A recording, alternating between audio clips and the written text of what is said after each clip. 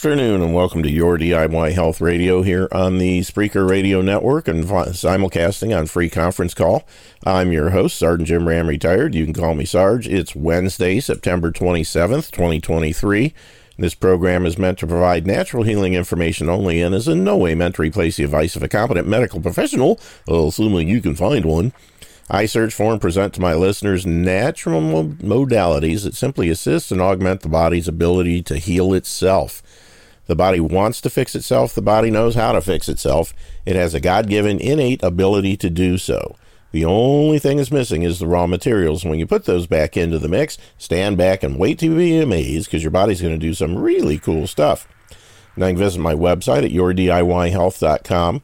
That's YOUR-DIY, like do it yourself, health, HEALTH, yourdiyhealth.com.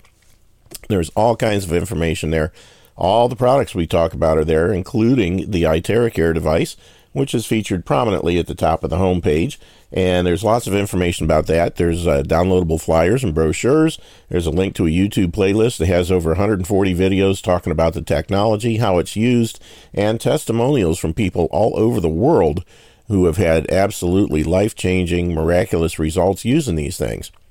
And there's also a link to the dedicated website for the device, which has more information, more testimonials, and the Order Now button. And the big thing to remember there, all the instructions are there on how to place an order, but the key thing is when you see the remarks box, that is where you put your name, okay? That's a very important thing because that's what links the payment that comes in to your order. And if I have several orders come in and whoever makes their payment and they say hello or one wand or something like that, I have no idea who that payment is from. So make sure that you put your name in the remarks box and then everything will go smoothly, nobody will get hurt, and you'll have your wand in your hands in 2 to 3 days. The end of summer special that we had going on is now over. As far as I know, it ended at noon today, Eastern time. So if you missed it, sorry. Maybe they'll do another one here sometime. They did one around last Christmas. Don't know if they will or not this time or not. We'll have to wait and see. But we're back to the regular pricing. One wand is $380 in the U.S. delivered to your door. And that will it's still a great deal. These things are absolutely amazing. They do wonderful things for people, simply providing the body the stuff they need to fix themselves. That's the key thing. They don't do anything in and of themselves except provide terahertz frequencies, which the body knows what to do with. It gets those frequencies and basically uses those things to fix whatever is ailing you. It's amazing. So anyway, check that out. And while you're on the main website, be sure and hit the radio shows tab. At the top of the page is the link to the archive page set up through castbox.fm. And if you scroll down a little bit further, you'll see the information on the shows we do, when they're on, and how you listen. And at the bottom of the page is the link to the Facebook page set up for the show, as well as the Telegram channel. So have some fun with that. I would also suggest that check out the links tab. That's it. The links tab. And at the top of the page, you'll see the link to Patriot Mobile, which is the only, to my knowledge, Christian conservative mobile phone provider in the country. And their pricing is very reasonable. Great customer service. And when you talk to someone, you're dealing with a Christian conservative person who lives in the United States and speaks English as a first language. That in and of itself is enough to make you want to switch if you've ever dealt with the tech support or customer service with some of the other mobile phone providers. Half the time you can't understand what they're saying and they can't understand you. And I recently, when I switched, I had to shut down my Spectrum service, and it took me 3 calls to get it done right because the people I was dealing with didn't know what they were doing. And it was amazing. But the folks at Patriot Mobile are fantastic. They use nationwide the top networks. Service is excellent. I haven't had a drop call or any place where I didn't have signal. And I've been using it for about 4 months now, and just a great service. I encourage you to check it out. And if you want to help the show, there is a referral code on the page there that you can use, and that will give a little kickback to the show. So anyway, check that out, and I think you'll be very happy. I know I have been, and I don't miss my other providers at all. So anyway, check that out, and that being said, keep in mind the topics discussed and opinions mentioned on this show are those of the host and or guests and don't necessarily represent the opinions of the Spreaker Radio Network, Free Conference Call, their owners or sponsors, or any of the alphabet agencies out there listening in. Nothing we say in this show should be construed as an attempt to diagnose, treat, or cure any kind of a health or wealth issue. It's all here for your education and entertainment purposes only, so that as a responsible adult, you can use this show as a jumping off point to do your own research and due diligence to make sure that what you're doing and what you're trying is right for you. Okay, we're going to jump right into things here. I got a couple of Greg Reese's videos. I love the guy. He just does great research and puts together fantastic little snippet type videos, only a couple of minutes long, that are just packed with information. And this one, if I remember right, is about how the White House was fully aware that the COVID jabs were going to kill people 2 years ago. So here we go.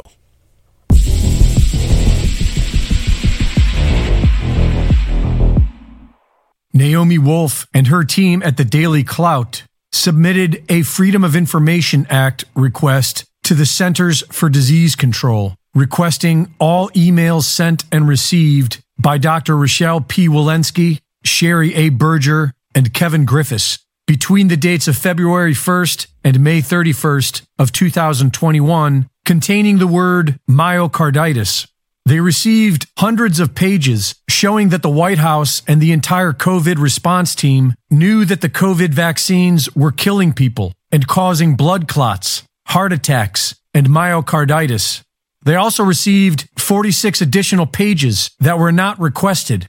Of these 46 pages, over 80% of them were fully redacted and involved the White House and the Executive Office of the President.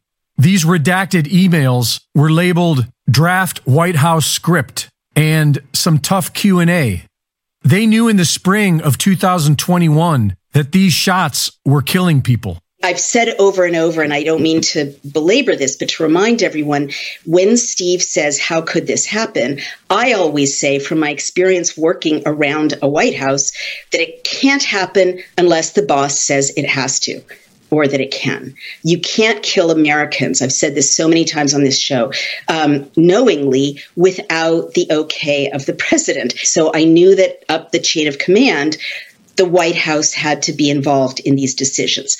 But we just didn't have the smoking gun. Now we have the smoking gun. You remember we have 200 volunteer lawyers. So one of these lawyers' name is Ed Berkovich, and he FOIA'd, meaning sent a Freedom of Information Act demand to the CDC about myocarditis. And something very interesting happened. He got 472 pages from the CDC in response to that FOIA. He was also given an additional 46 pages, which he didn't ask for. And these additional 46 pages, over 80% of the pages were fully redacted. The redactions were, quote, pursuant to 5 USC 552 exemptions 5 and 6. What is redacted was solicited or shared with the president or his most senior advisors. They know it's happening. The other thing they're freaking out about is myocarditis. They know it's happening. The evidence came in, the updates came in, and the American people are going to be asking questions or starting to ask questions. So they convene a set of crisis meetings, basically, in which they're basically trying to formulate a press response. These are all press people. They crafted a media response. And by the way, there are people who deal with broadcast news as well in that list. And the media response doesn't tell the truth after May of 2021. They rolled out myocarditis, and remember what they said always. Extremely rare, mild, resolves. Extremely rare, mild, resolves. they knew that they were lying. And they said nothing about the clotting issue, from what I recall. So basically, they created from this set of crisis communications directed by the White House, with the White House's most senior advisors, the COVID-19 Response Project, which was overseen by the White House at the behest of the White House, to create a media response that you experienced all of 2021, all of 2022, to get you to keep injecting this into your body and injecting it into the bodies of your loved ones. And they knew that they were lying, and they knew that they were hurting people with blood clots, platelet problems, and heart damage. And that's what they did, and that's what happened. Reporting for InfoWars, this is Greg Reese. Yeah, so they knew what was going on. And the thing that gets me is they said you can't kill Americans unless the president signs off on it. What on earth gives anybody, even the president of the United States, the ability and the right to sign off on Americans being killed? Answer me that. How does that schmuck, regardless of who is sitting in that office, how is it that they have the authority to sign off on somebody's death without any kind of charges, any kind of court case, any kind of sentencing or anything? It's just, okay, I think it's okay, so you can not only kill this one person, but you can kill tons and tons of Americans. How is it that they can do that? And that brings us to the next one. If I can find it here real quick. I believe this is it. This is dealing with the upcoming test of the emergency alert system on October 4th. And we kind of covered this in the last week or so regarding the graphene oxide and the COVID jabs and their ability to be used to carry a payload that's either pathogenic or toxic, and can result in, the release of those payloads simply by the proper frequencies being applied. And that's what this is going to talk about. Here we go.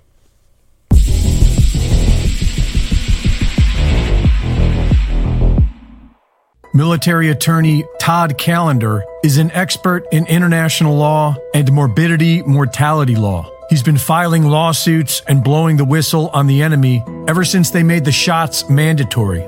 These lawsuits have led to his research team amassing thousands of whistleblowers that point to a planned Marburg epidemic, already paid for by taxpayer dollars in the recent PrEP Act. Todd Callender said that inside the lipid nanoparticles, there are sealed pathogens, including E. coli, Marburg, and Ebola, and that different pathogens can be released by different frequencies, pulsed through the 5G network. Inside of these shots that people already received, inside the lipid nanoparticles, the hydrogel, there exists pathogens inside of the particles that have not yet opened. Those pathogens are chimeric. They include E. coli, Marburg, Ebola, Staphylococcus, and brewer's yeast, amongst others. We know that upon the broadcast from the 5G system that is now employed across the United States and the world for that matter, when they broadcast an 18 gigahertz signal for 1 minute, 3 different times as a pulse, it will cause those lipid nanoparticles to swell and release these pathogenic contents, thereby causing a Marburg epidemic that they've already spent the money on. It's already done, right? The Marburg epidemic, for purposes of the law, has happened, and now we just need the actual disaster to happen. And there's actually worse parts to it than that, including the 1p36 gene deletion that effectively will turn those poor people into zombies. As odd as that sounds, our government's preparing for that. He also points out that 1p36 gene deletion is the #1 side effect of the Pfizer shots, a disease with zombie-like symptoms that make a person aggressive with a propensity to bite. The CDC published a public service announcement on the preparedness for a zombie apocalypse in 2011. That same year, Plan 8888-11, Counter Zombie Dominance, was published. The military's advanced ammunition, known as multi-purpose rounds, are single rounds comprised of multiple projectile options to be chosen via direct communication from the tank fire control to the cartridge chambered in the breech. So it would make sense to arm weaponized vaccines the same way. Popular online personality Jason Shirka has recently posted a warning that on October 4th, FEMA will be using 5G frequencies to activate nanopathogens in the blood of the vaccinated. On October 4th at 2:22 p.m. Eastern Time, the emergency broadcast system will be activated across the entire United States under the leadership of FEMA, disguised as a test. However, this test will be used to send a specific high-frequency signal through devices like smartphones, radios, and TVs with the intention of activating graphene oxide and other nanoparticles that have been inserted into billions of human beings around the world through the obvious mediums. If the October 4th date does not occur for any reason, the backup plan will be to do it on October 11th at the same time. In the case that this is not able to be stopped, I ask you all to shut off your phones and all other relevant devices at 2 p.m. Eastern Time for a period of 2 hours to be safe. I don't know who this guy is, but I will add that we probably want to turn the 5G off for good. And we definitely need to take control of our government, because a plan as diabolical as this would be game over. Reporting for InfoWars, this is Greg Reese.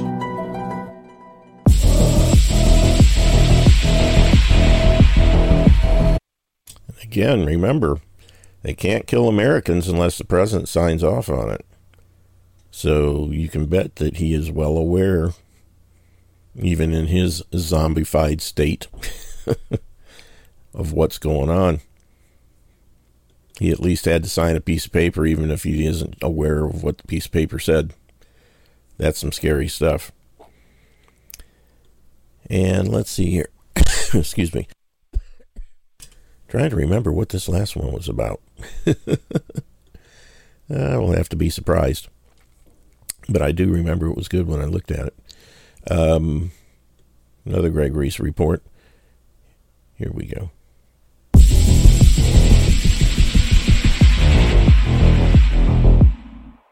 The counterculture is now aware of false flags, operations that are executed by the powers that be and blamed on someone else, are now being called out in real time on social media platforms, despite all the censorship. It's becoming popular, and if the powers that be can no longer trick us, then they will try and hurt us.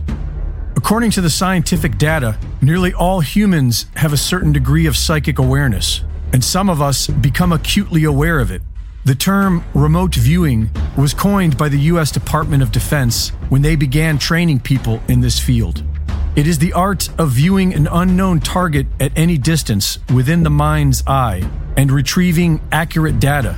To refine this data, remote viewers work together as a team and look for redundant data. When we look at remote viewing data, if one person says something, that's interesting. If two describe the same thing, that's a little more weight. When 3 or 4 describe the same thing, we pretty much take that to the bank. Remote viewing teams such as the Future Forecasting Group work with a double-blind protocol. This means that they do not know where or what the target is. The information they are given is an arbitrarily designated number, such as A9I5-Q7K4. As they blindly view the target in a meditative state of focus, imagery is flashed in the mind and immediately sketched out and collected.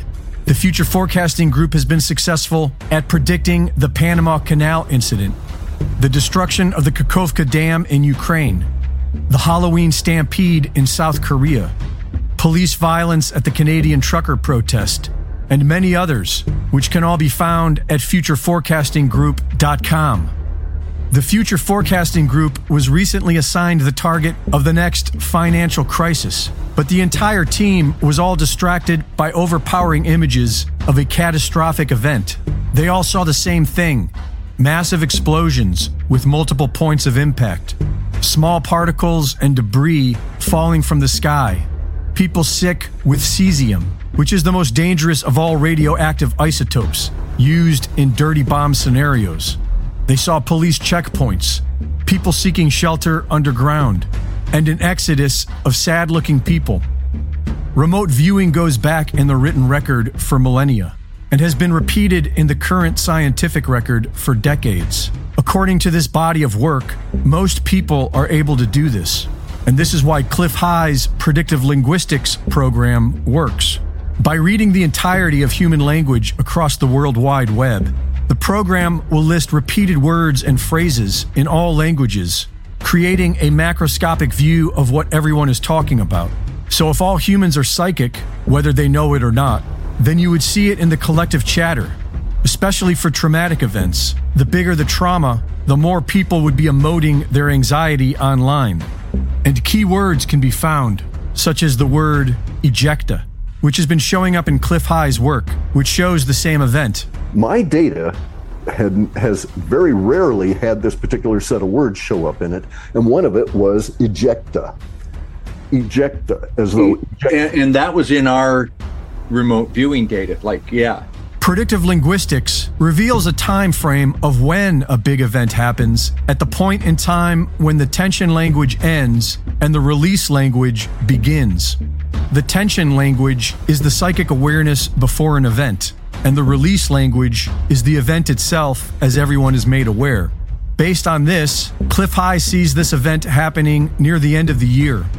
Both the predictive linguistics and the future forecasting group saw that this was a decision that was made by some faction of government, and they propose that if enough eyes are on the powers that be, then maybe it will never happen. We are in this period of time that I call uncertainty, okay?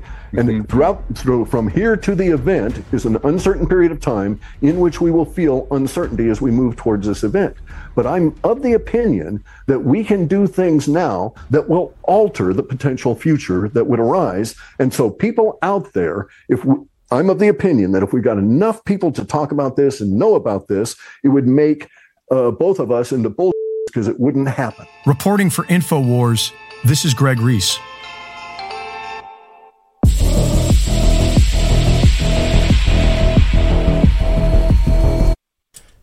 So there you have it. That's the Greg Reese videos for today. And I think they're all pretty interesting, and they all kind of point in the same direction, I think. This event, they say towards the end of the year. Well, next Wednesday, October 4th, is a ways from the end of the year. But who knows? Maybe what's planned for the 4th will get kicked down the road until November or December. Hard to say, but... you never know. We have to keep an eye out and watch things. Hopefully, if enough people are talking about this, there won't be, they'll decide against doing it. But, we have to wait and see. One of my listeners sent me an email recently, and it had to do with the same idea here. I'm trying to find it. Actually, what it was a PDF that came from stopthecrime.org or net or whatever, I can't remember, or .com. Let me see if I can find it here real quick. I've already put it on the Telegram channel, so anybody that wants it can go there and download it. It's like 16 pages long, and I just have to scroll through here and find the right one. Shouldn't be that far. Well, there we go. It's Emergency Alert Frequency Warfare. And it's quite a interesting document. Let me see. I should be able to share this. There we go. All righty. They've got a lot of stuff in here. And like I said, you can go to my Telegram channel and download this. It's the last thing I put up there today. But frequency warfare, warning, emergency broadcast alert system set to activate on October 4th, 2023. This test may not be what you think. Understand what you may face and take action. U.S. FEMA cell phone, TV, radio emergency alert test set for October 4th. See a pivotal article below. Let's see if we can get this to open up here. 2 national emergency alert systems will be tested on October 4th. And let me see if I can add this in to the streaming. There we go. Should be showing them both, I think. I don't know if they're set well. I guess on top of each other.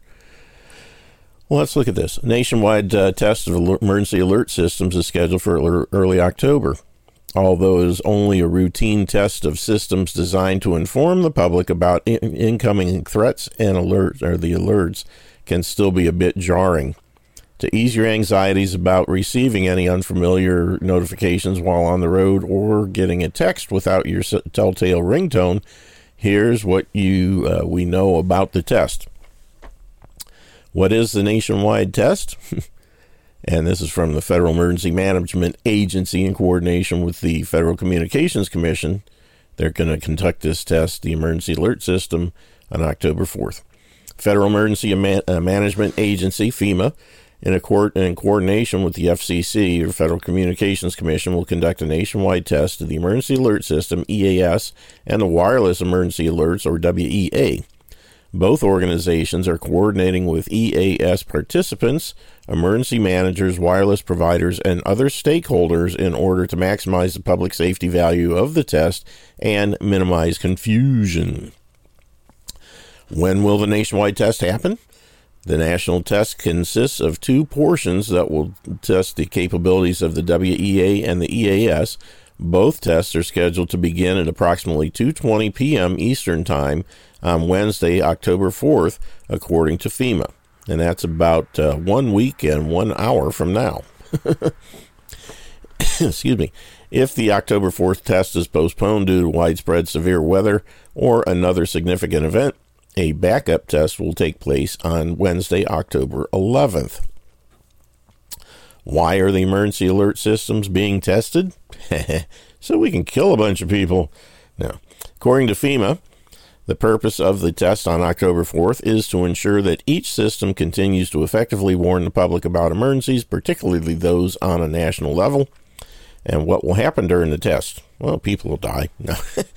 Let's see. The WEA portion of the test will go directly to all consumer cell phones.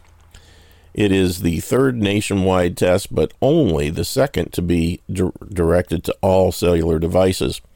FEMA reports that the text message will display in either English or Spanish for each consumer, depending on the language settings of their phone. The EAS portion of the test will be sent to all radios and televisions. This is the 7th nationwide EAS test.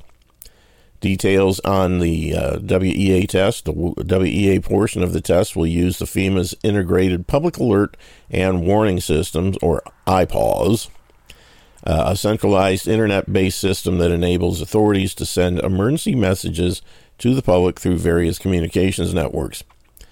This test will be administered via a code sent to cell phones.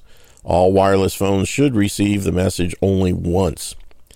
The cell towers will broadcast the test for approximately 30 minutes, during which all WEA-compatible phones that are within range of an active cell tower and whose wireless provider participates in the WEA should be capable of receiving the message, according to FEMA.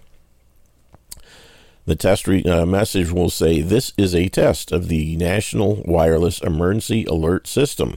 No action is needed," or ESTA, esta es una prueba? Anyway, del Sistema Nacional de Alerta de Emergencia. No se necesita aquí on. I think. Sorry if I botched the Spanish, because I don't speak Spanish, other than Yo quiero Taco Bell. Anyway, for phones with the main menu set to Spanish. Anyway, is accompanied by a unique tone and vibration. All major providers participate in WEA on a voluntary basis. To find out if your phone can receive WEA alerts, you can contact your wireless provider. Details on the EAS test. EAS message will be sent out as a common alerting protocol message via the IPAWS open platform for emergency networks. The test is scheduled to last for approximately 1 minute and will be conducted with the participation of radio and television broadcasters, cable system, wireline, video providers, and satellite radio and television providers, according to FEMA. The test message will be similar to the monthly test that the public is familiar with. It will say, "This is a nationwide test of the emergency alert system issued by the Federal Emergency Management Agency, covering the United States from 1420 to 1450 hours Eastern Time. This is only a test. No action is required by the public." The message will interrupt programming only once before regular programming continues. And it'll probably be at the best part of the show, and you're going to miss your good stuff. Got a tip or a story idea? Contact somebody. Let's see here. But anyway, that's what this thing says about it. And that's from Delaware Online.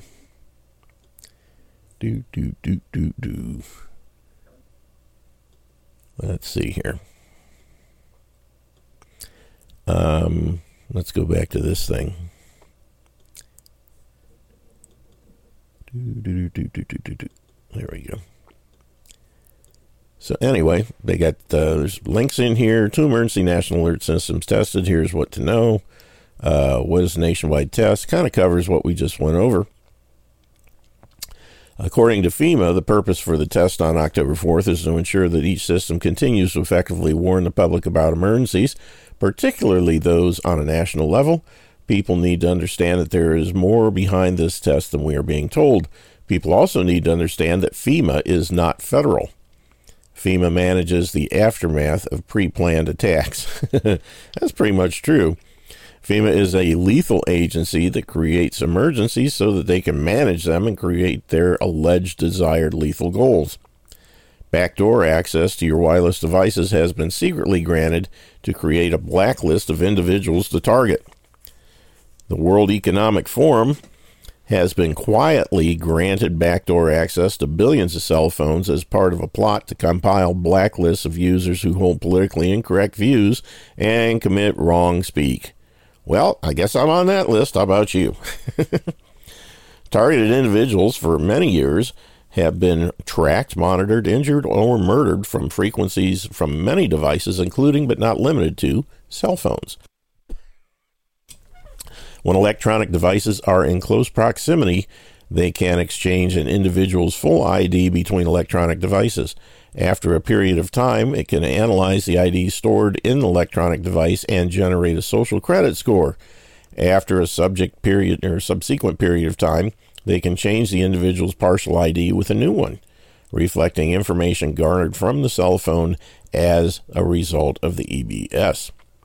Warning: testing all wireless connectivity will secretly now allow deployment of social credit score system.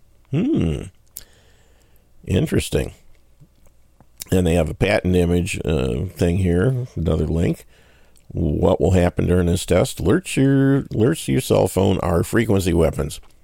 The WEA portion of the test will go directly to all consumer cell phones. It is a third nationwide test, but only the second to be directed to all cell devices. FEMA reports that the text message will display either in English or Spanish for each consumer, depending on the language settings of their phone. EAS portion of the test will be sent to all radios and televisions. This is the 7th nationwide EAS test. Details: the WEA portion of the test will use FEMA's integrated public alert and warning systems. It's pretty much what I've already covered on the other thing. The details of the message: cell phones and all wireless technologies are directed energy weapons. Ew. Let's see here. Satellite frequencies can be beamed to specific individuals with increased frequencies and can result in human combustion. Ew, fun. Keep in mind that all porous materials are packed with heavy metals from years of geoengineering. This includes metals in all foods, water, and air, which now can cause spontaneous human combustion. Interesting. Smart meters. Global smart grid can be pulsed. Isn't that wonderful? Dirty electricity. And this thing, like I said, it's got 16 pages of all kinds of stuff. And you, like I said, you can download it directly from the Telegram channel. And for those who are not familiar with the Telegram channel, give me a second and I will put the link to it in the chat room. There we go.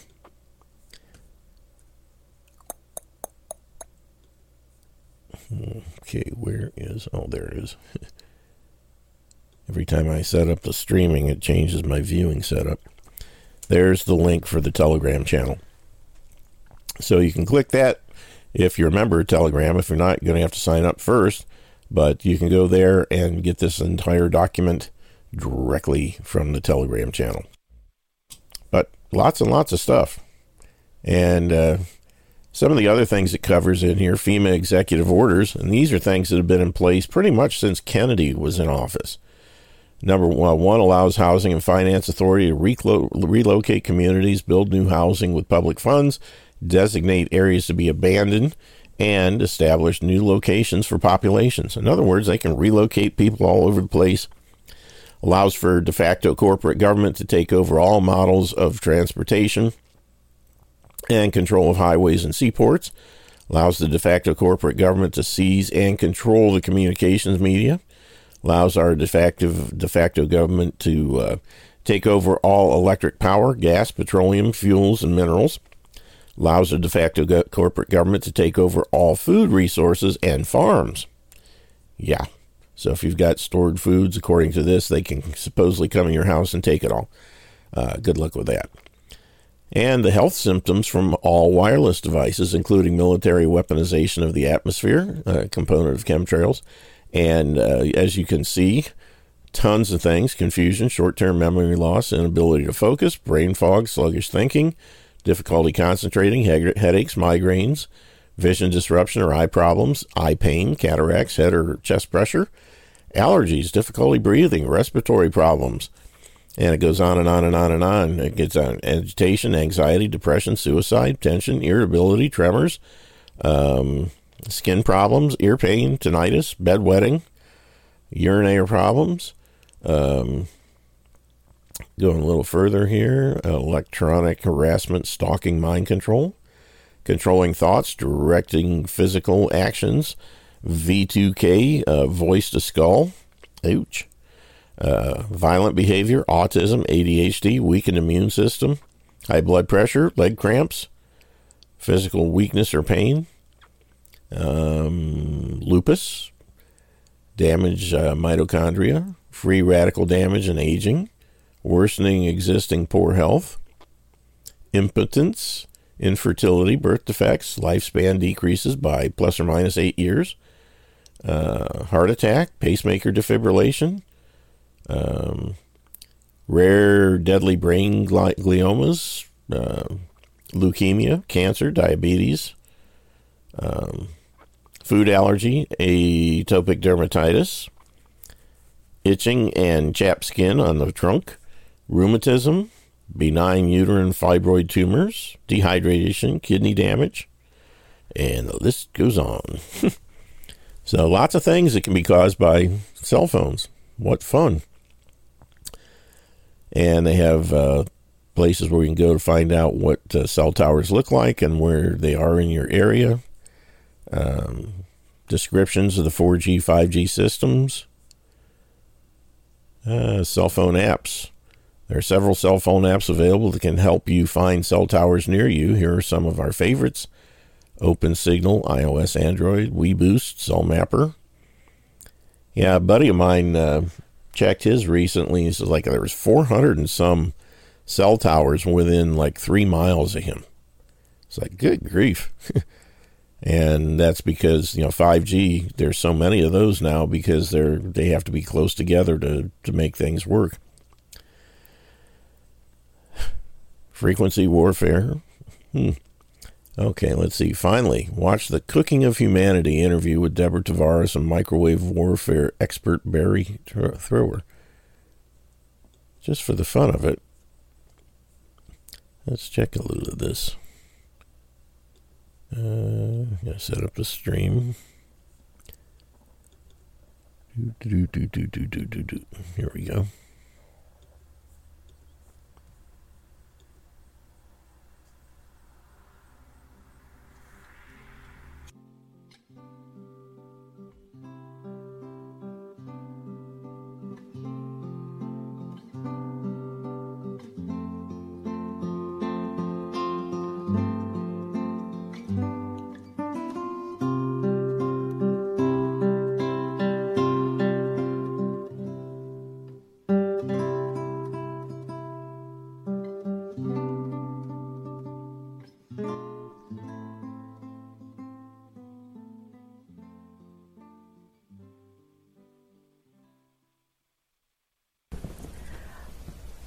Hello, this is Deborah Tavares with StopTheCrime.net, and I'm here with Barry Trower from the UK. And we're going to be talking about specifically this document today that was found on the White House website. And it's entitled, Realizing the Full Potential of Government-Held Spectrum to Spur Economic Growth. And it says, President's Council of Advisors on Science Technology, dated July the 20th of 2012. Now, we're quite honored to have an opportunity to discuss this document with Barry today. And a little bit about Barry he is of course visiting the United States right now from the UK. And in the very early 60s, he was trained as a government microwave warfare by the establishment, for the microwave warfare establishment. And he looked at aspects of microwave warfare, and when he finished the time that he spent in the military, he had a lot of expertise in the microwave field, and he was asked to carry on with this research. And it was a new Cold War that he discovered with microwave. Would there be anything else you'd like to add to that? Only that microwaves from the 50s were used as a stealth weapon, as they still are today, only they are obviously much, much more sophisticated. The 50s was really a trial time where different countries were just using people who had no choice, prisoners, psychiatric patients, dissidents, and they were just, it was really beam them with this for as long as it takes and see if this frequency or pulse frequency has any effect. And if it does, we try a different type of group. But they had 25 different categories of people, including children and pregnant women. 25 different categories, and so from the 50s, 60s, 70s, 80s, we've been developing microwave weapons right up to today, and they are incredibly sophisticated today. So if any government says that microwaves have no effect on you, the question is, why have you been spending billions upon billions of dollars with the military for the last 60 years improving them? Well, that would be true. And in this document, Barry, it has a number of experts that are involved in this particular technology and in this particular document. And I'll just name a few of those experts now. They're called the key members and spectrum experts, and they would include, and not limited to, Stanford University, because of course many universities are involved in this technology that are funded by the military. But the White House spectrum management team is Google, Microsoft, Stanford, and Harvard universities, and I want to draw the attention of Harvard University as being one of the universities involved in the origination of the Silent Weapons Quiet Wars technical manual that is on stopthecrime.net. But also Virginia Tech, UC Berkeley, the National Telecommunications and Information Association, the FCC, and NSA, and there are many others that are involved in this as well. So as we go through this, Barry, I would like for you to explain some of what you see in this document, if you would, because it's going through 13 pages. So I'll keep it near me. It's 13 pages, and they're talking about what the purpose of the spectrum is for. Mm-hmm. And if we could flip just slowly, each portion, it represents one page that is on our website. Okay. One of the things you said, the universities, yes, for instance, yes, they may not be guilty. And I can give you an example. The government holds massive amounts of funds for research, and the universities apply for research grants. Now, to give you one example in the United States, the government asked one university if it could devise a method whereby if you beamed microwaves into somebody's ears, the vibrational frequencies in the cochlea, they would actually produce sound in the person's head. So nobody else around you can hear, but just the one person being beamed can hear the sound. Mm-hmm. And the university were told that this would aid the deaf enormously, because people could talk into a device and they would just hear it straight through. It was also picked up by the superstore manufacturers, who said, well, we can also use this for good, because if we have shoplifters, we can beam the pulse frequencies to the shoplifters to say, you're being watched, put this down, mm-hmm. and we will prevent crime. And that was used for good. But it didn't take people very long, especially the military and other superstores, to think, well, hang on, we can use this for our own devices.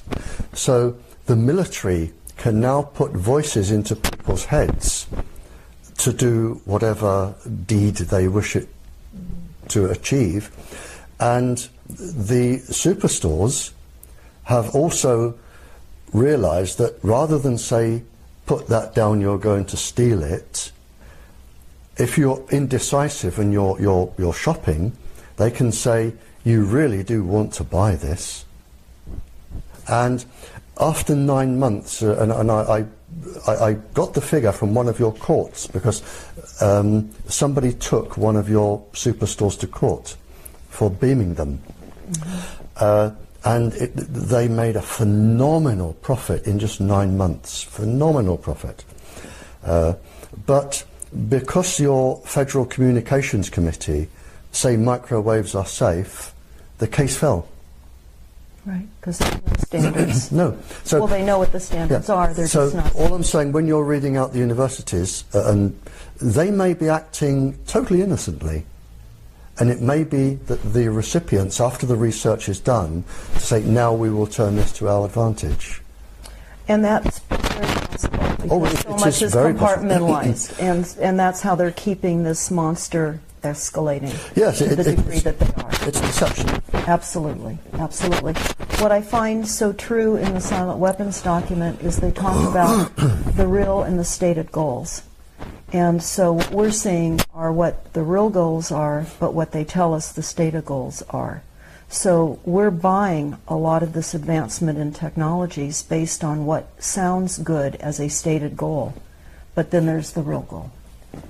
And I think as a global population, when you look at the silent weapons protocol, that's that 44-page document that we spoke about just a bit ago, we can see that this is a well-planned program overall by a few. And so certainly while many are unaware of what is happening, a few are. The most wealthy, knowledgeable, the ones with the mythologies to carry out without our knowledge or consent. This was programmed in 1976. I can tell you from the title, I know it's programmed in 1976.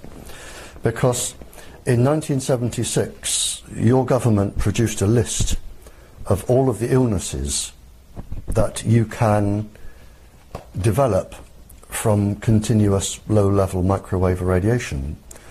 Everything, neurological, physiological illnesses.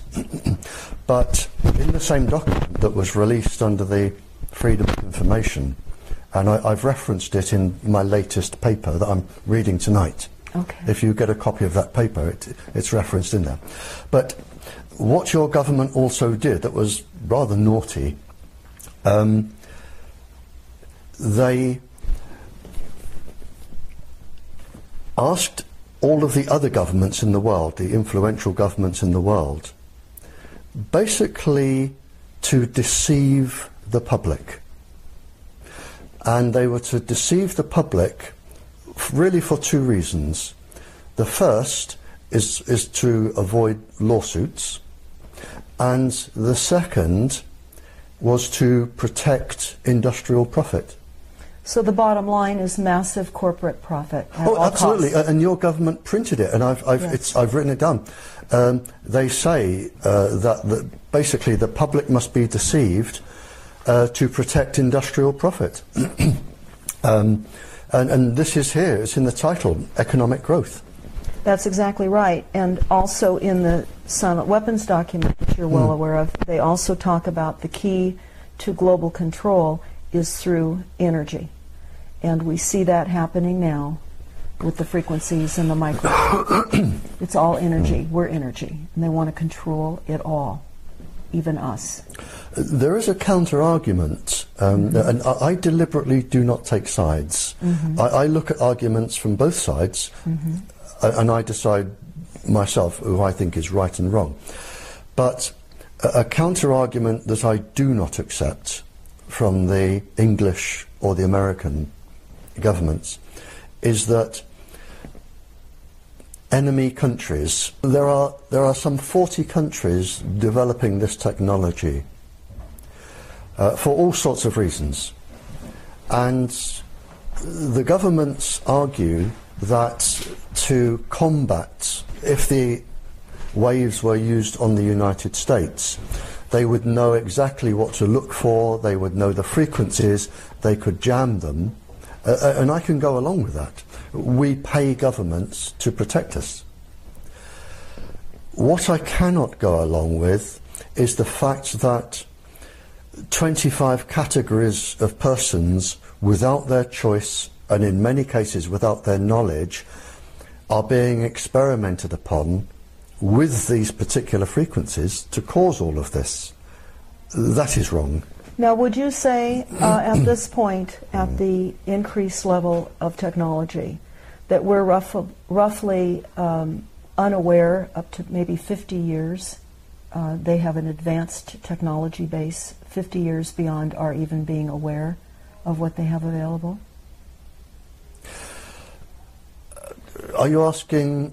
I'm not sure I understand fully the question. I'm sorry. Okay. What we're understanding minimally is that there is a 50-year variation of advanced technologies that are out there 50 years ahead of time that we are unaware even exist right now. No. You can't have technology 50 years hence. We do not have. You can have ideas 50 years hence. You cannot have technology 50 years hence because the world can't keep that many secrets. And scientists, there are scientists, and I go to countries all over the world. I go to countries that despise the United States, and I go to countries that love the United States. I go to countries that are at war with countries I've just left. And I really don't take a stand for or against anybody. But the scientific community that I talk with at these conferences, they often say to me, if you go to this country, please warn them about this. Scientists in the whole do not want mass genocide. They do not want total government control, because they have families and grandchildren and great-grandchildren. And a lot of the help that I get are from talking virtually all night to international scientists who say, well, we've done this, and they will say, well, we've also done that. And if you put these two together, it agrees with what he says. So scientists talk, and 50 years hence, it wouldn't be kept secret. It wouldn't be kept secret. The ideas can be there, but the knowledge which I have today of where we are at the moment cannot be exceeded, because we do not have the people that clever to exceed it. Yeah, I'm going to go ahead and stop that there. It's over an hour and a half long. The link is in the chat room if anybody wants to view the entire thing. But, you know, they're talking about the ability to cook people with frequencies and that kind of stuff that's been going on for quite some time. And scary stuff. And that's what we're dealing with. Oh, here we go. Jabbed up Jimmy Kimmel, who once said hospitals shouldn't treat the unvaccinated, cancels live shows after contracting COVID. Oh, isn't that special? All these people that got the jabs that just and are all boosted and everything else, I can't figure out why they just keep getting sick and sick and sick and sick. Well, wheezy. That's your problem.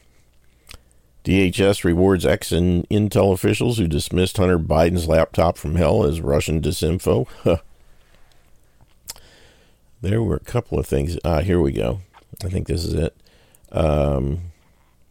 Yeah. Dr. Meryl Nass warns World Health Organization treaty, pandemic treaty is about global dominion by the few and total control of the masses.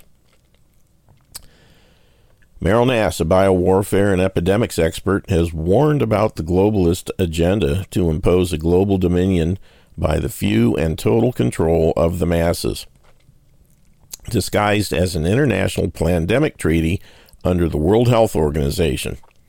Unfortunately, you know, Trump got us out of the WHO, and then Biden dragged us back in kicking and screaming, and that bozo's going to go right along with this stuff.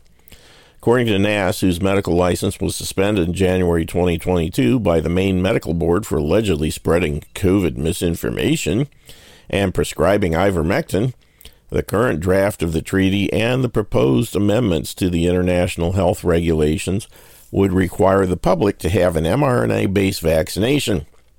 However, these vaccines are only produced in 100 days by skipping human trials and reducing safety and efficacy testing to the bare minimum. The treaty gives the Director General of the World Health Organization additional power to determine which medications can be used by medical emergencies.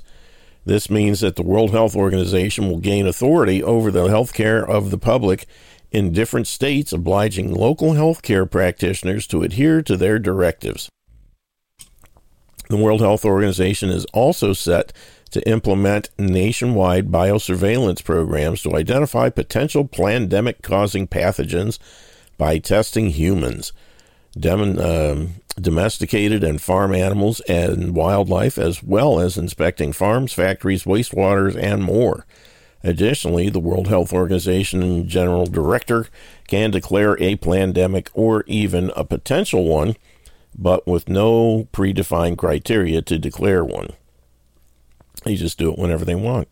Furthermore, the Director General can act based on little more than hearsay.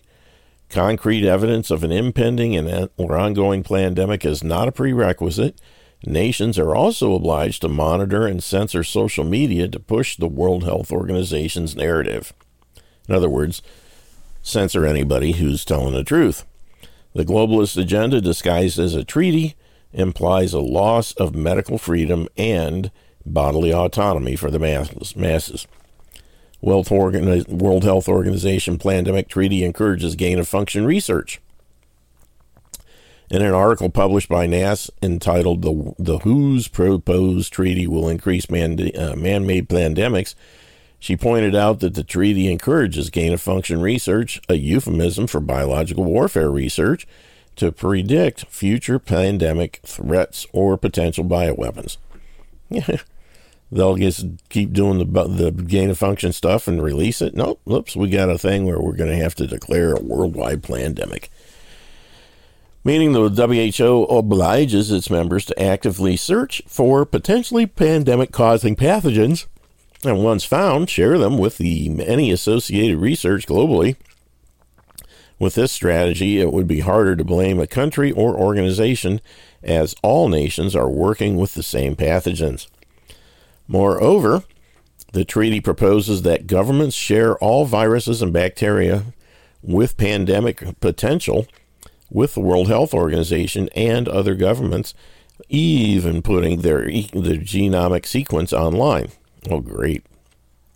However, this plan risks exposing dangerous pathogens to hackers and other malicious actors, undermining global security. But that's okay. In short, gain-of-function research is explicitly incentivized by the treaty. Ultimately, the World Health Organization treaty pushes people in the opposite direction of what is required to prevent future pandemics. To effectively prevent pandemics, it is necessary to stop gain-of-function research, as it represents the most significant pandemic threat. It is the public who pays the cost of the research and then pays again for the accidents and deliberate leaks.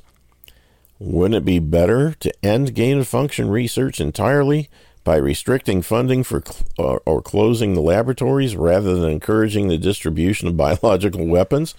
Well, of course. But then we wouldn't be able to have pandemics whenever we want. If we want a decent future, it is crucial that we would control these weapons instead of proliferating them, NAS wrote. Good grief. And Dr. Francis Boyle issues urgent warning about WHO Plandemic Treaty. Let's see here. See what he has to say.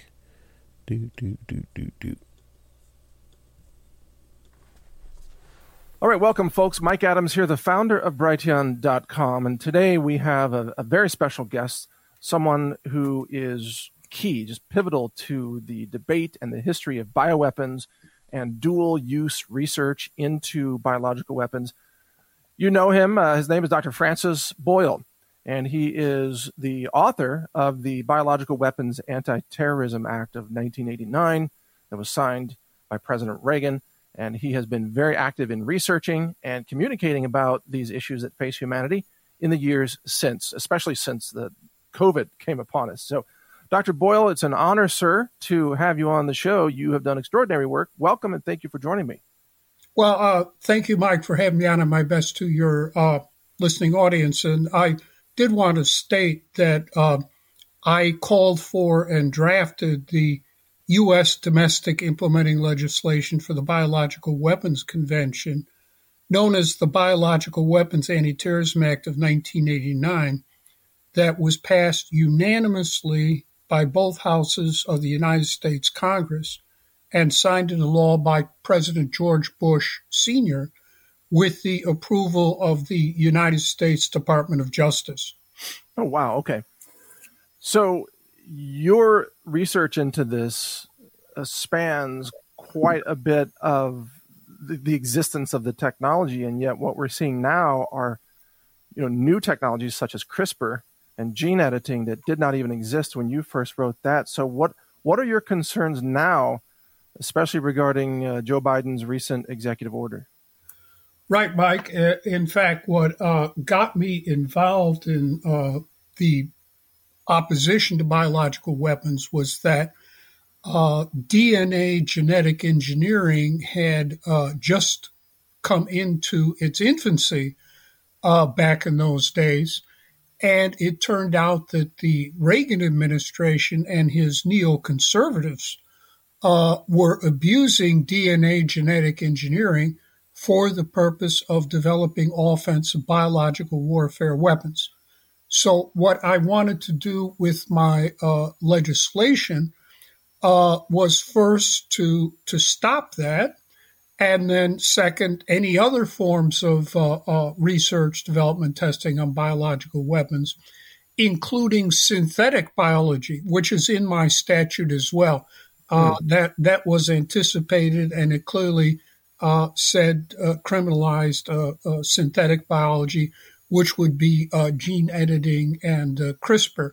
So, as a matter of fact, at the first convention of the synthetic biologists, one of their primary recommendations was to repeal my Biological Weapons Anti-Terrorism Act, because they fully intended to get into using gene editing, CRISPR, etc., for biological warfare purposes. In fact, if you study the public record, Mike, you will find out that the whole field of synthetic biology was set up and funded by the Pentagon, by its agency, DARPA, Defense Advanced Research Program Agency. They set this whole thing up. And so whenever you're reading about the miracles of CRISPR, gene editing, remember the Pentagon is behind this. You know, that's a really important point, and our audience is quite sophisticated in this realm, and they understand that throughout these past few decades, the neocons have weaponized many different technologies and have used them against civilian populations, for example, in Iraq and in many other areas around the world. It has been an abuse of this technology, at least in my opinion. This is kind of a wild card, but have you followed the accusations of biological weapons research facilities run by the United States in Ukraine? Yes, I have. And remember, those facilities were set up by the Pentagon. Yes. They were not set up by Mother Teresa and the Sisters of Charity. The Pentagon specializes in killing people. And from what I have read, all the evidence that has so far come into the public record, yes, indeed, they are consistent with offensive U.S. Biological warfare weapons and programs throughout Ukraine, yes. Do you have any sense of whether research milestones were achieved in those facilities, or was it suspended because of the conflict there, or did weapons come out of that over the years that are now in freezers somewhere, or what was the upshot of that? Well, it does appear they were developing weapons, right? And it does appear some of those weapons at least leaked out of those facilities, setting off, exotic types of diseases there. I'm not saying that they were actually used. I don't even think the Russian government said they were actually used. And yes, when the Russian government blew the whistle on these programs, they were shut down, and all of their biological warfare agents were shipped somewhere else to do the best they could to cover up. Right. Well, that brings up another question. Do you find that the information environment today, both from mainstream media but also online and big tech and so on, do you find it shocking how much censorship there is now about even talking about these subjects that you and I have done interviews about before? But, in the 1980s, you could talk about these things and it was covered in the media. And now there seems to be this denialism that any of this is really going on, doesn't there? Well, all I can do is speak about my personal history here, Mike. I was the first person to blow the whistle on the fact that the anthrax attacks of October 2001 came out of a U.S. biological warfare program and lab. That was November 2, 2001, at a convention for the Council for Responsible Genetics held at Harvard Divinity School. And as I was walking into the Div School there was a Fox News camera there who interviewed me, and I said, well, sure, this was super weapons grade anthrax that could only have come out of a U.S. biological warfare weapons program and lab. And I have a list of them all back in my office. Back in those days, they were a matter of public record if you look for them. And then I went in at the conference. I was leading a workshop on the biowarfare, and I said the same thing.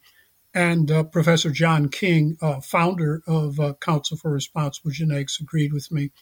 Then I came back here in my office. I gave an interview to Pacifica Radio Network to the same effect.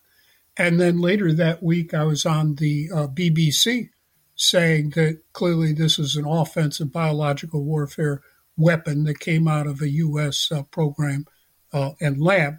And then an order was given, and I was never interviewed again by any Western news media source on biological weapons, biological warfare.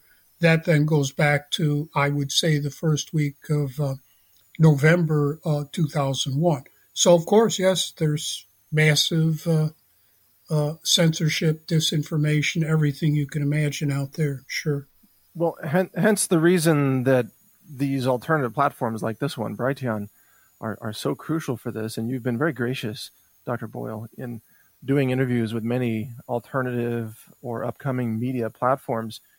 And in fact, today I'd like to get into the main topic that you mentioned before we began here about the new WHO treaty. You have a real warning for humanity. I'd like to give you the floor on that, and I'll jump in with questions. But go ahead with that. What's your primary concern? Well, Mike, as I mentioned before we went on the air, I first wanted to talk about the Biden executive order on advancing biotechnology, which President Biden himself signed in the White House last September. And I won't go through all of it here. The critical language comes at the very end. It's sort of snuck in there. And let me quote for you, Mike, this language, Roman numeral 7, develop and work to promote and implement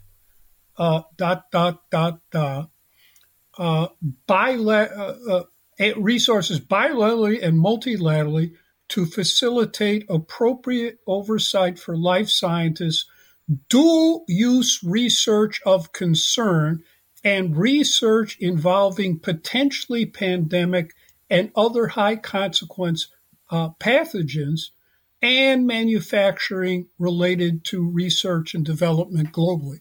Now, Mike, let me break that down for you. All right, so develop, work to promote, and implement dual research of concern. Dual research of concern. They are admitting, Mike, that Biden is authorizing and approving in a presidential executive order biological warfare weapons. Dual research means it's offensive and defensive at the same time. And right. To have an effective biological warfare weapon, first you need the weapon, and then you need an alleged vaccine or antidote to protect your own people from blowback. So whenever you see dual research of concern, that's even a term of art adopted by the United States government. You know they are going to develop biological warfare weapons, again, using DNA, genetic engineering, synthetic biology, gene editing, CRISPR-Cas9, et cetera. Right. That's exactly what they're doing here, Mike. And then notice this. And research involving potentially pandemic and other high consequence pathogens. So they admit they are doing dual use research involving pandemic and high consequence pathogens. They admit that. That's what they're doing. This is where COVID-19 comes from, Mike. As I've said before, it is an offensive biological warfare weapon with gain-of-function properties that was developed by the University of North Carolina Biosafety Level Lab 3 in conjunction with the Wuhan Biosafety Level Lab 4 lab, which is China's Fort Detrick. And I should point out, if you read that UNC BSL-3 contract, not only is the Chinese Bat Queen on there from Wuhan BSL-4, but Fort Detrick, our own Fort Detrick, is involved. So they are going to do more of this, Mike. We have to understand how serious they are. Not stopping. They are doubling down. They are tripling down. And we can then expect more pandemics like COVID-19, Mike. Wow. If you're reading the news, watching the news media, reading the news media, they're all saying, well, another pandemic is coming. Right. It's coming as a result of their programs. That's exactly right. That's how they know another pandemic is coming, Mike. I just want to clearly. But this is an executive order, so it's a presidential order. It's not just an executive order. It comes right out of the White House, signed by President Biden himself, and is currently being implemented by any federal agency or contractor with the United States federal government. Yes. But doesn't this contradict existing restrictions and regulations at the NIH, the NIAID, FDA, DHS, and so on? I mean, aren't there? I mean, the Anti-Terrorism Act of 1989 that you authored and so on. Or don't we have treaties in place that would disallow this kind of activity, or supposed to? Of course, the Biological Weapons Convention prevents it, and my Biological Weapons Anti-Terrorism Act of 1989 criminalizes it with life imprisonment. The Department of Justice wanted to put the death penalty in there. I resisted that because I'm a lifelong abolitionist. I put life imprisonment. The problem, Mike, is that these are all United States government federal agencies, and the War Department and the CIA are working on this and funding it. So, of course, the Department of Injustice is not going to enforce any of these laws, including my own law. That's the problem here. Wow. Okay, so we've now entered a realm where this current administration, much like previous administrations, by the way, is actively seeking to overrule or violate laws prohibiting this research, and they are admitting they're engaging in dual-use research, which is the development of biological weapons. And out of that, as you're saying, you believe we will have more pandemics. Is that from accidental release, deliberate deployment, enemies getting their hands on it, or what kinds of mechanisms do you think would result? Well, it would be both, Mike. All three. But in the case of the anthrax attacks, that was super weapons grade anthrax that came out of Fort Detrick, and that was done deliberately in order to ram through the USA Patriot Act through Congress that sets up an American police state, and also to provoke and justify war against Iraq. Yeah, I'm going to go ahead and stop that one because it's almost an hour long, too. The link is in the chat room in case anybody wants to view the entire thing. So let's see what else is going on here.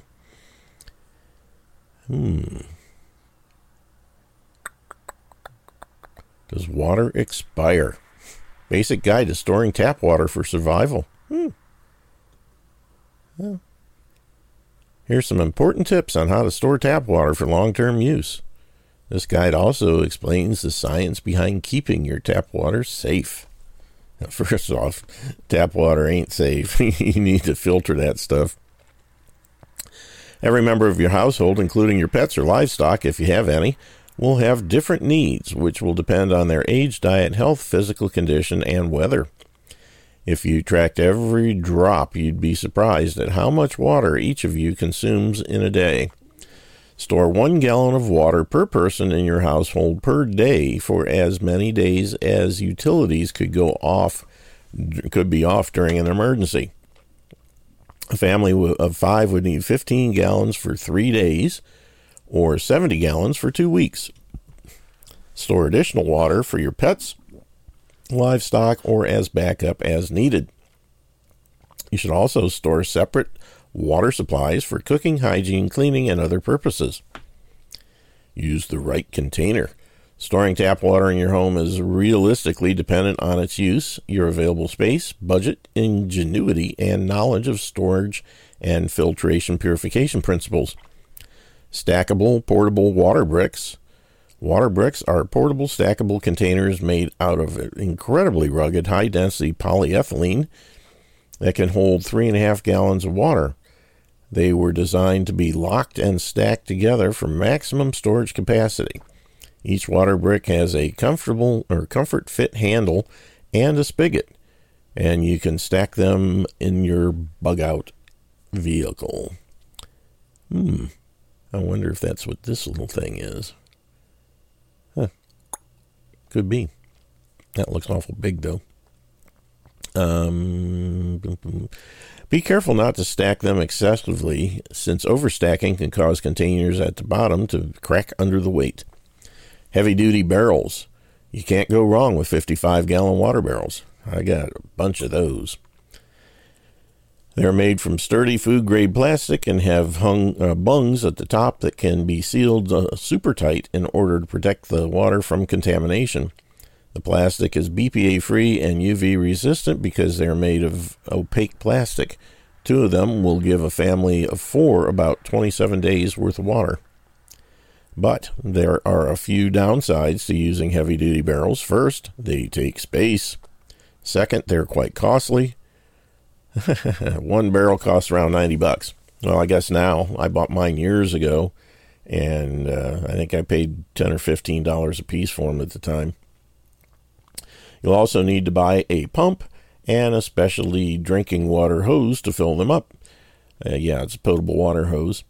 Finally, they're not very portable. Full barrel weighs 440 pounds. You'll want a more portable option in case you have to bug out. This is for static use only. Bathtub water bladders. If you live in an apartment, consider getting a BPA-free bathtub-sized food-grade plastic container that can be attached to the faucet of your tub so you can fill it with fresh tap water. The container can keep your water safe and free from contamination. You should also consider a water bob, B-O-B, that can hold 100 gallons of water, or a aquapod that can hold 65 gallons of water. According to the manufacturer, the water bob can keep water fresh for up to 16 weeks. It also includes a siphon pump for extracting water quickly. This is a perfect emergency water storage if you live in an apartment. Water storage in different size containers. Having water stored in 3.5 gallon, 5 gallon, 55 gallon drums is great if you are bugging in. But many large water containers can be tough to keep inside or hide outside. So remember to also store water for individual servings, such as water bottles, that you can carry with you wherever you go. If you're going to use plastic containers, make sure they are food-grade plastic that's BPA-free so that no chemicals leach into your water. Using opaque containers is a good idea because direct sunlight can cause organisms like algae to grow if there are any pores or spores in the water.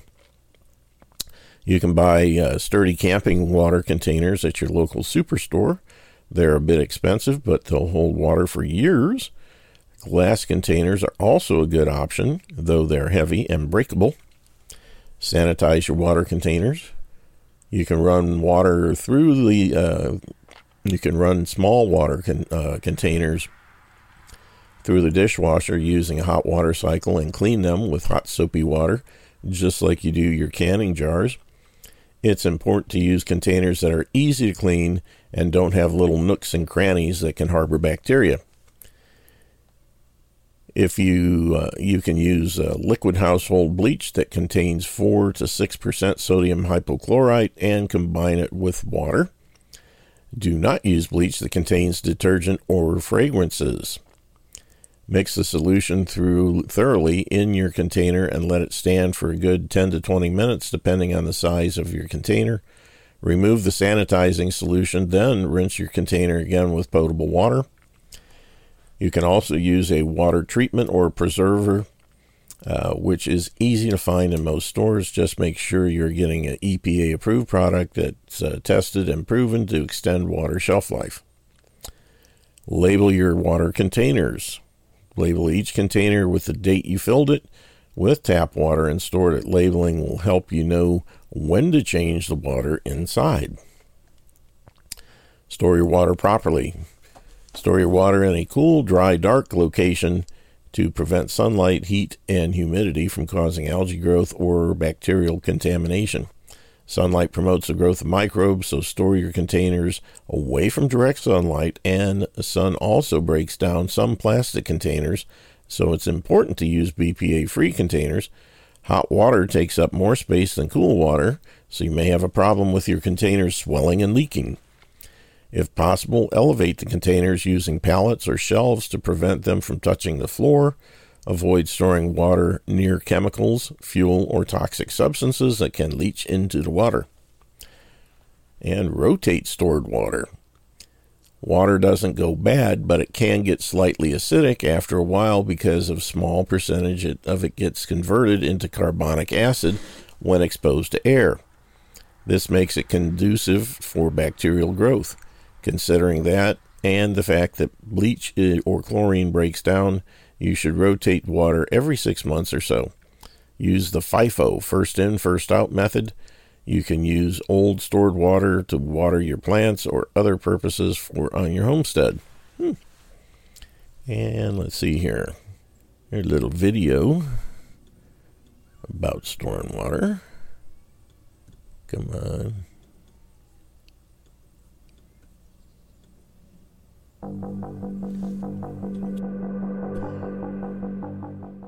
Hello, YouTube family. Well, it's time to update my water. When I say update, what am I talking about? I'm talking about every 6 months, I actually dump out all my water storage and redo it. Why? Because I want my water to taste good, I want it to be fresh, and I want it to be ready. Now, with the weather that we're experiencing right now, it's a little difficult to do, so I'm going to do it right here at the kitchen sink, and I'm going to show you exactly what has to happen. I've already emptied this out. It's a little dusty, but I've already emptied this out, dried it out yesterday, and we'll show you exactly what has to happen. This is what they call an aqua brick. You can actually buy these online. I'll put a link down below. I only have a couple of these. I actually picked these up for $6.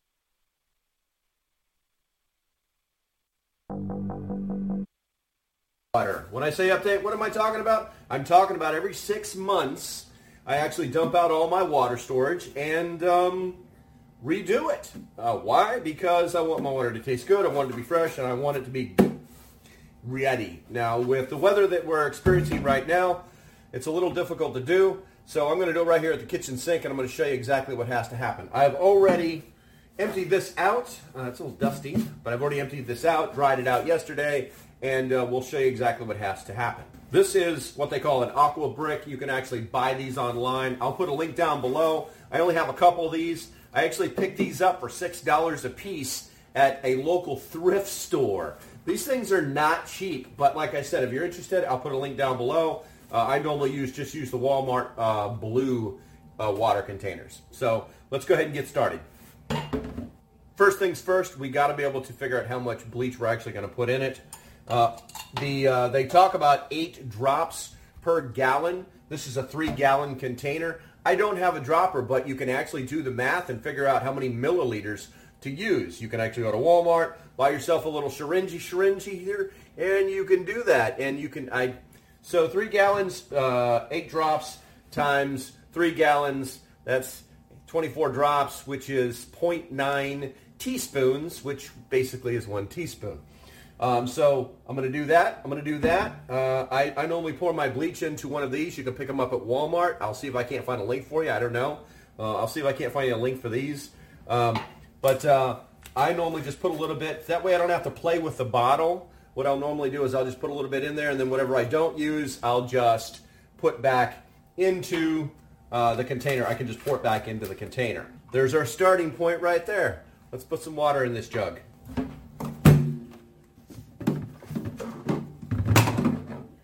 The important thing to remember while we do this is that, and hopefully it's not too loud, is that this is not a monumental task. Anybody can do this. If you can buy yourself some Clorox bleach, make sure that it's not the scented. This is actually the recommended kind, the disinfecting bleach. You can actually go to the Clorox webpage and see exactly what the amount of bleach that you're supposed to use per gallon. It can be a little iffy from time to time, but the reality is that this is not a crazy task. There is no real science to this whatsoever. Basic elementary school mathematics will get you through this process. And yeah, I'm going to go ahead and do a cut scene now so that we don't have to wait for me to fill this up in my kitchen sink.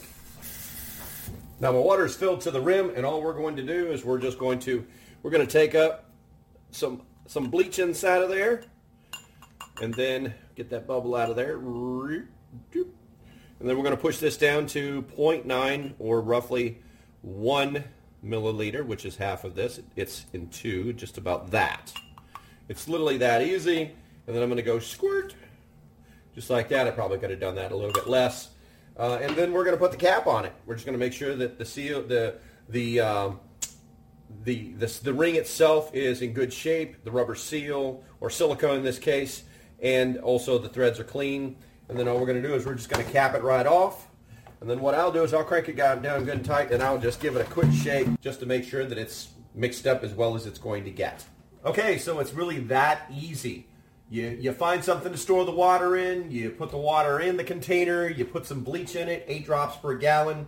The Clorox, this particular type of Clorox has a different measurement, but I understand that. I did the math. You can go to the website to figure that stuff out. Couple of variables. One, if this is city tap water, it has already been treated. Do not put chlorine in it because it'll be extra chlorine and you probably won't like that when you have to drink it. This is well water that I'm using, and well water will leave mineral deposits inside of it. Almost get like a green film on the inside of the plastic. It's not very cool, but it won't kill you. So I always put the bleach in there just to make sure that it's going to keep the water as stable as possible. Another thing that I also do is my plan is to actually filter my water regardless. This is the water machine. I will leave a link down below if you are interested. It is definitely worth the investment, and the filters are less than half the price of an actual set of Berkey filters. Absolutely awesome machine. And I even keep a bucket of water underneath it just to have water instantly on demand, and I can pour it right into the machine. It's a process that I use daily. Okay, so no more excuses. I hope this helped you. If you have any questions, leave them down below in the comments. If you have any comments, I'd like to hear how you do it, if you do it any differently, or even if you disagree with what I'm saying. I think that's really going to basically cover it. It's really not rocket science. I really hope you guys start to do this kind of thing. It's a game changer in a survival situation. Okay, until the next time, stay safe, have a great day, and I'll see you when I see you. Bye-bye.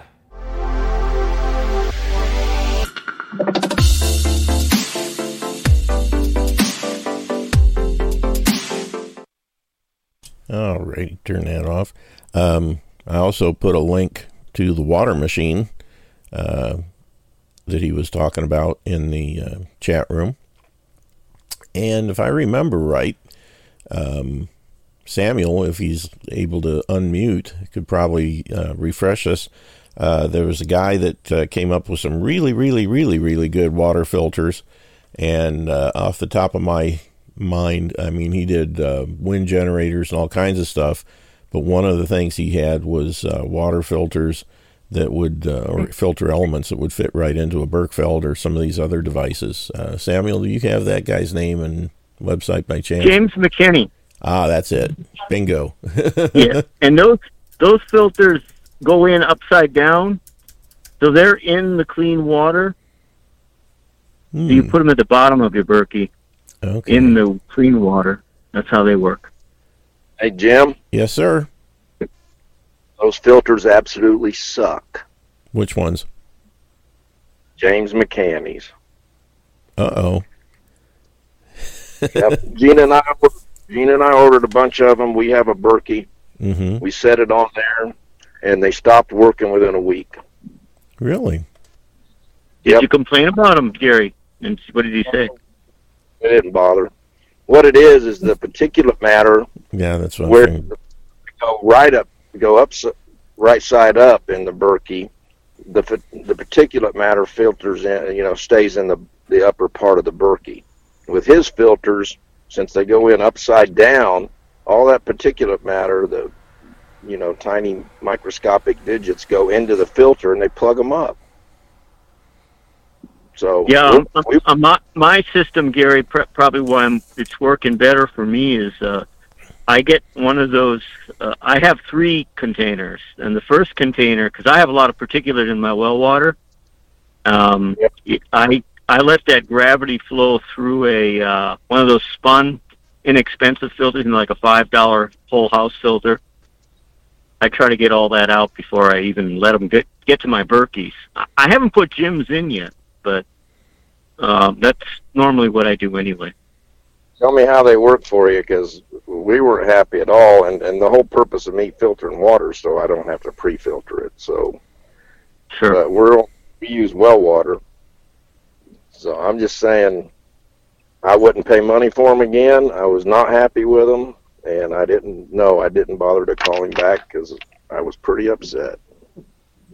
Yeah, I just got a well test kit, and then I've kept my Berkeys in because I want to test that water compared to his and see what the results are and stuff too. So I'll let you guys know when I know more. Thanks, that'd be great. I like James McCanney. I think he's done some great work and stuff, but like I said, I wasn't happy with his water filters. Now, he does say you need to that you can buy his pre-filter water filter. Yeah, by the time you do all that, I'm figuring you're back up to the cost of buying some Aqua Rains or Berkeys or whatever. Yep. Yeah. So we get 6 months or so at least out of a set of just regular Berkey filters, but we probably change them more than we need to. But Gina does once a month take them out and clean them and put them back in. Mm-hmm. Yeah, I used to get several years out of my Berkeys. Of course, it was just myself and my wife, and we're on a well, but I have a water softener, so it goes through a lot of that first. And I was using my budget Berkey, which was the Lexan food grade containers, and they were sitting right next to a window. Biggest problem I had, and these were the white elements from back in the 90s, they would start to have algae growth on them. They'd start turning green. So I would take them out and scrub them off, and every so often. But basically, from what I got from one of the Berkey reps I had talked to, you get to the point where you scrub those elements until the charcoal on the inside starts to show through. You see little black coming through on the white, and that's basically, either that or if the water stops going through it, that's the way you know that it's time to replace them. And I would get, out of 2 elements, I would get about generally 2 to 3 years at least out of those. And the water was always good, never had any problems, always tasted good, was clean, all that good stuff. Like I said, the biggest problem I had was because it was in those transparent containers, the sunlight was causing algae growth on them. So I'd just get in there and scrub it out real good and put them back together, and off we went again. And I was real happy with it. Even with that whole house filter, pre-filter that I do, I put a 3rd container on top before it even gets into the Berkeys. Even with that, I've got to scrub those Berkeys every few months because that red stuff, whatever it is, goes through that filter and builds up on the Berkey, and in time it won't filter anymore. That's probably so I got to take it out, and I use like a Scotch-Brite on it usually. Mm-hmm. Yeah, that's why I always use the Scotch-Brite, and did a good job. And I still got plenty of those left. And I've got a couple of the stainless steel units still in the boxes I've never opened. The claim to fame with McKinney's is without the added thing for the Berkey, it takes out chlorine and fluoride and stuff like that. So Yeah, the Berkeys will take out chlorine all by themselves, but the fluoride is the problem. You need the post filters for that. Yeah. We don't have fluoride, so I'm not worried about that. Yeah, we don't have either. chlorine, so I'm not worried about that either. Yeah, I'm in the same boat. Like being on the well, I don't have to worry about that stuff. It's just the volatile VOCs and other kind of garbage. But, the amount of time it takes that stuff to get from the farmland through all the clay and everything down into the groundwater, chances are, and nature does the best job of filtering. I think the stuff that gets into the groundwater is usually in pretty good shape. But I still want to run it through just to be safe. And Jim? Yes, sir, Dave. So McCanny was on John Moron's show this morning, and he said he's been busy and he forgot to take down. He's got a number. It's a 5 something or other. I don't know the name of it, but I think it's a whole house system that's $1,000 off. It usually sells for $23 something, and it's $1,000 off, and he's left that coupon code on there, and you get to it through thelibertyman.com. If you link to it through there, you can find that whole house system from McCanny for like 13 something. It's normally 2,300. Yeah, not a bad deal. Anybody that's he interested? said it'll be up for a few more days, so if anybody's interested, go check it out. Thelibertyman.com. Cool. Thanks, Dave. He's got a few different water companies that he deals with on that site, and I don't know if it's just the two, but they both are having a sale, and I don't remember what the other one is, so you can check them both out there. You're welcome. I yield. Cool. All righty. Yep, water's important stuff, man. You got to have it to survive. And having multiple sources of or ways to filter and purify water is very important.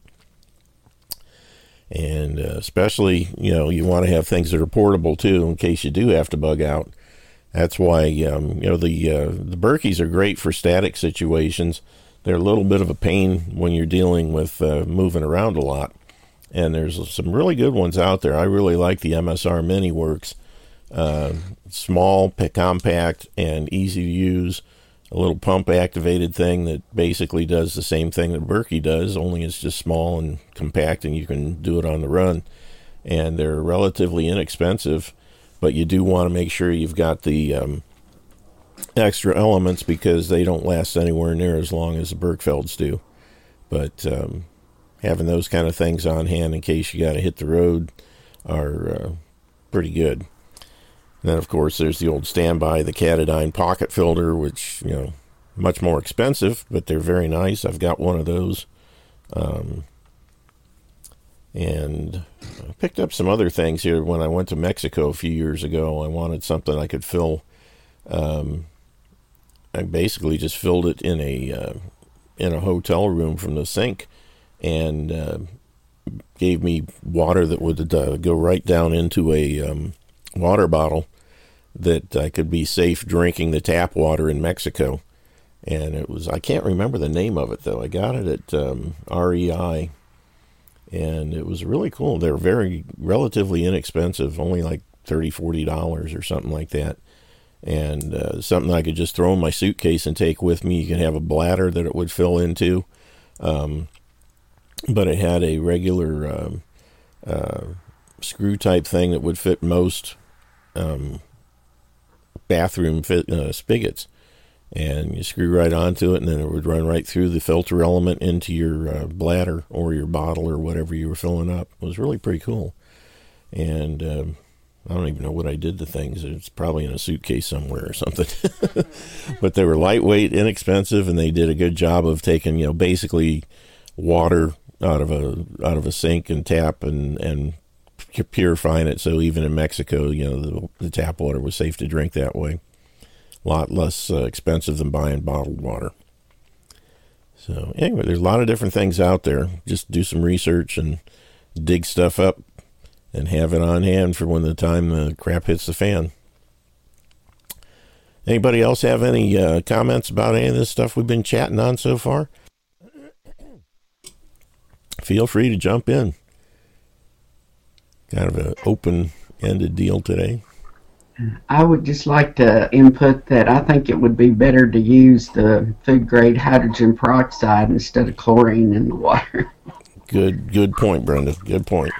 Yeah, the 35% food-grade hydrogen peroxide is good stuff, and it's not hard to find.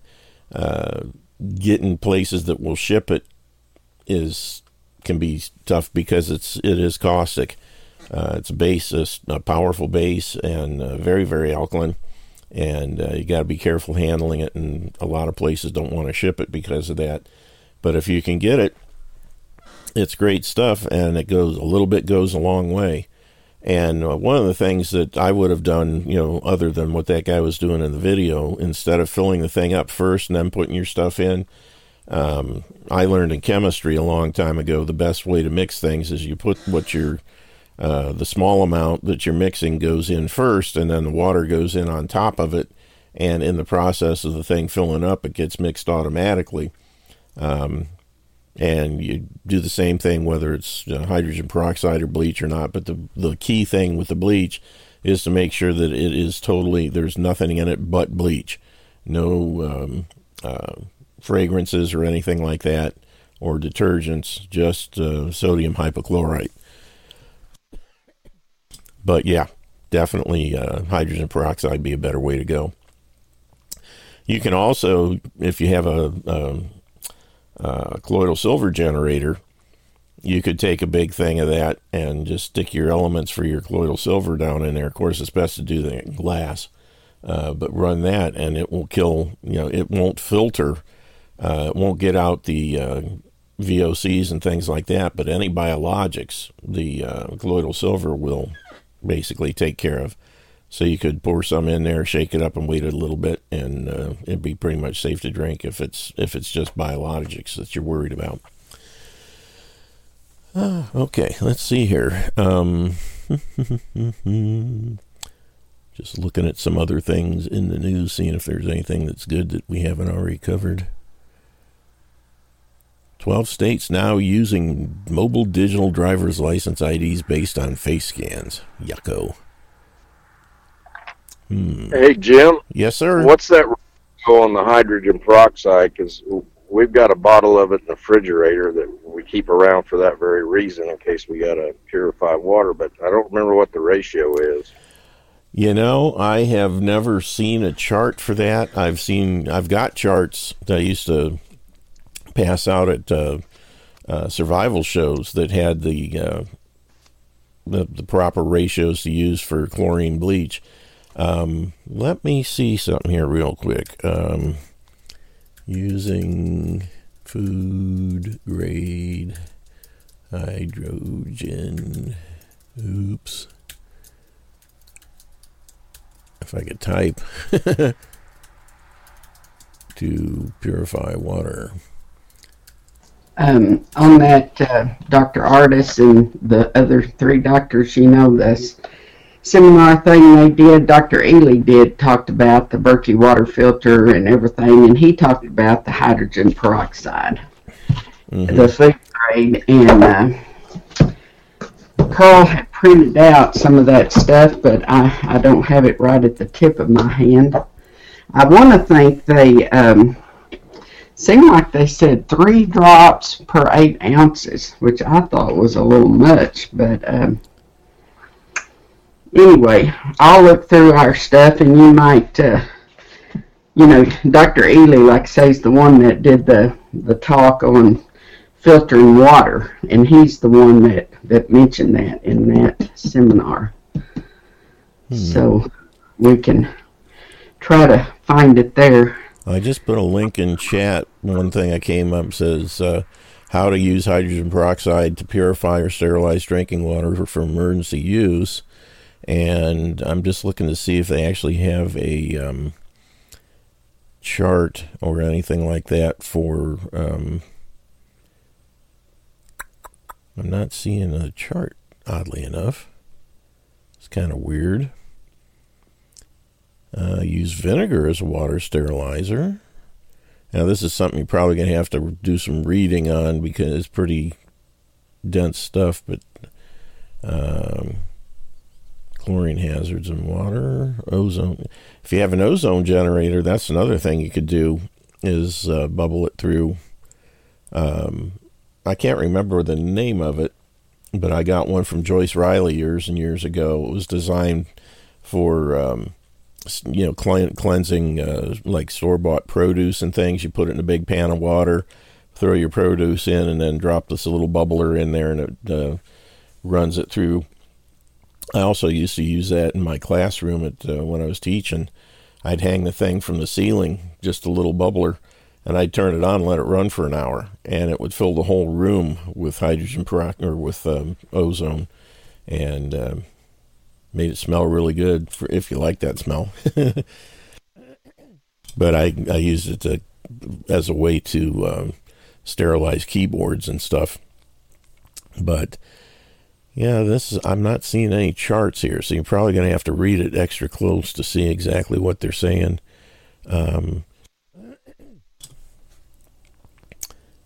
Oh, that's weird. But let me... how to purify water with hydrogen peroxide. Treat 1 gallon of water with 50 mils of dry chlorine. Wait, why are we talking chlorine? What happened to hydrogen peroxide? That's weird. Marshmallow cream smooth for ice cream? It's got some weird stuff in here. Anyway. That's something we're going to have to search for, I guess. How to use food-grade hydrogen peroxide. And water. How to mix it. Hydrogen peroxide, caustic high concentrations. Obtain 35% food-grade. Never use without diluting it first. Yeah, that's for sure. 22 ounces of distilled water. You can use tap water, but it has impurities. 2 to 22 ratio to calculate the concentration, but you first have to dilute it to a 3% solution, and then you're using a 2 to 22 ratio with the 3% solution. So I'll put the link to this website in the chat room, and that might give you a good rule of thumb to work with. Here we go. Anyway, just about out of time. Anybody else got anything they're curious about or want to bring up? Because tomorrow we'll be having Mike and Kel and DW. And I'll tell you what, Mike's 2 shows last Friday and Saturday, the National Intel Report. He had Stephen Whitener on with him. And then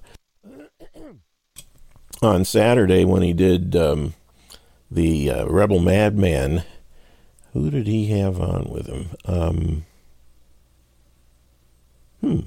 Drawing a blank. Might have been Blackburn 9. But anyway, both of those shows were excellent. If you haven't caught those, I'd highly recommend going back and catching the replay. I've been downloading them and putting them on my phone so I can listen to them when I'm driving and cutting grass and whatnot. But those 2 shows were phenomenal.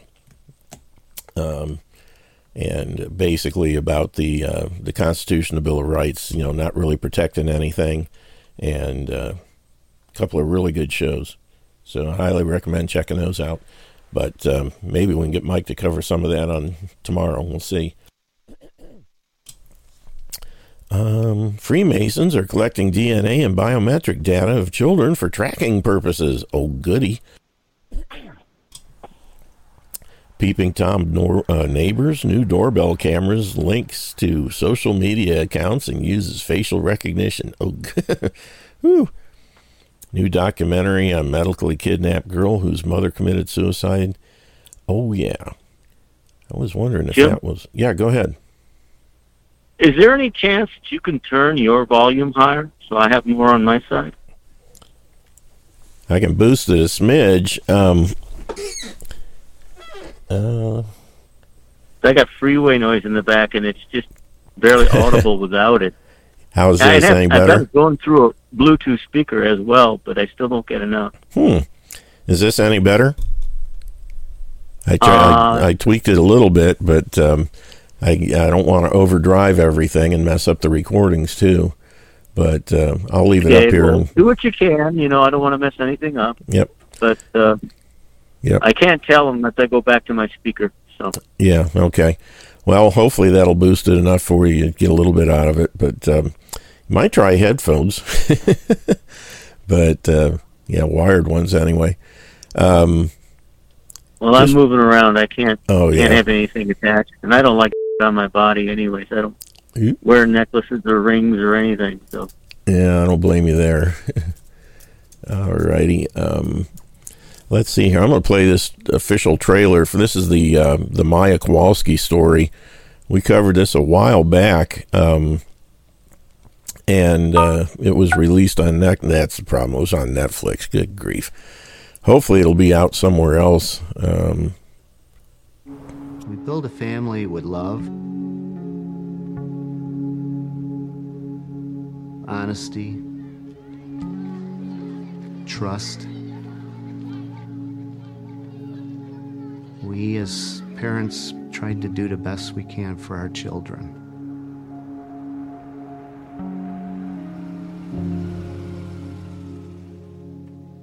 You do everything for them.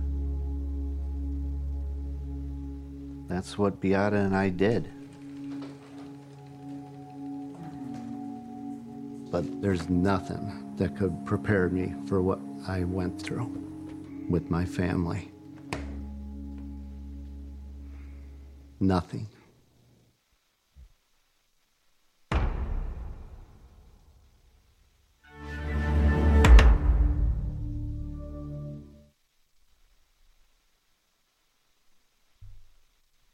Yeah, short and sweet. But yeah, that's the Maya Kowalski story. She was medically kidnapped, and her mother was so distraught that she ended up taking her own life as a result. And I think it covers her testimony before Congress and pretty heart-wrenching stuff. But one of the big problems is medical kidnapping. These pediatric children, that's another reason to avoid pediatricians. Don't take your kids to the doctor when they're not sick. And as a matter of fact, don't take them to the doctor when they are sick. Deal with it yourself. You'd probably be better off. That's just my not so humble opinion. Don't take it as medical advice. But taking anybody to an MD is never a good choice unless you've got a trauma case. Then they can be very, very good. If you get an arm ripped off or get shot or run over by a bus, take them to an MD. But otherwise, avoid those people like the plague. Given half a chance, they will kill you. But anyway, we're down to about 45 seconds or so. So, like I said, we'll have Mike Cal and DW with us tomorrow. Don't know for sure what we'll be talking about, but it's always good. And I would expect tomorrow will be no different. So make sure you're here for that. Same bat time, same bat channel. And I'm just looking to see if there's anything we can throw in here in the last minute. Hollywood actor Jim Caviezel said that he's Jesus and that Trump is Moses and child trafficking. Good grief. U.S. government wants facial scans of all children to protect the children or to traffic them. Yeah, my phone my wristwatch is buzzing but not chirping again. Anyway, that's it for today. We're out of time. Take care of your bodies because the only place you have to live. And like I said, we will see you tomorrow. Have a wonderful afternoon and evening. Spend some time with the ones you love. And we will see you tomorrow. Take care and God bless.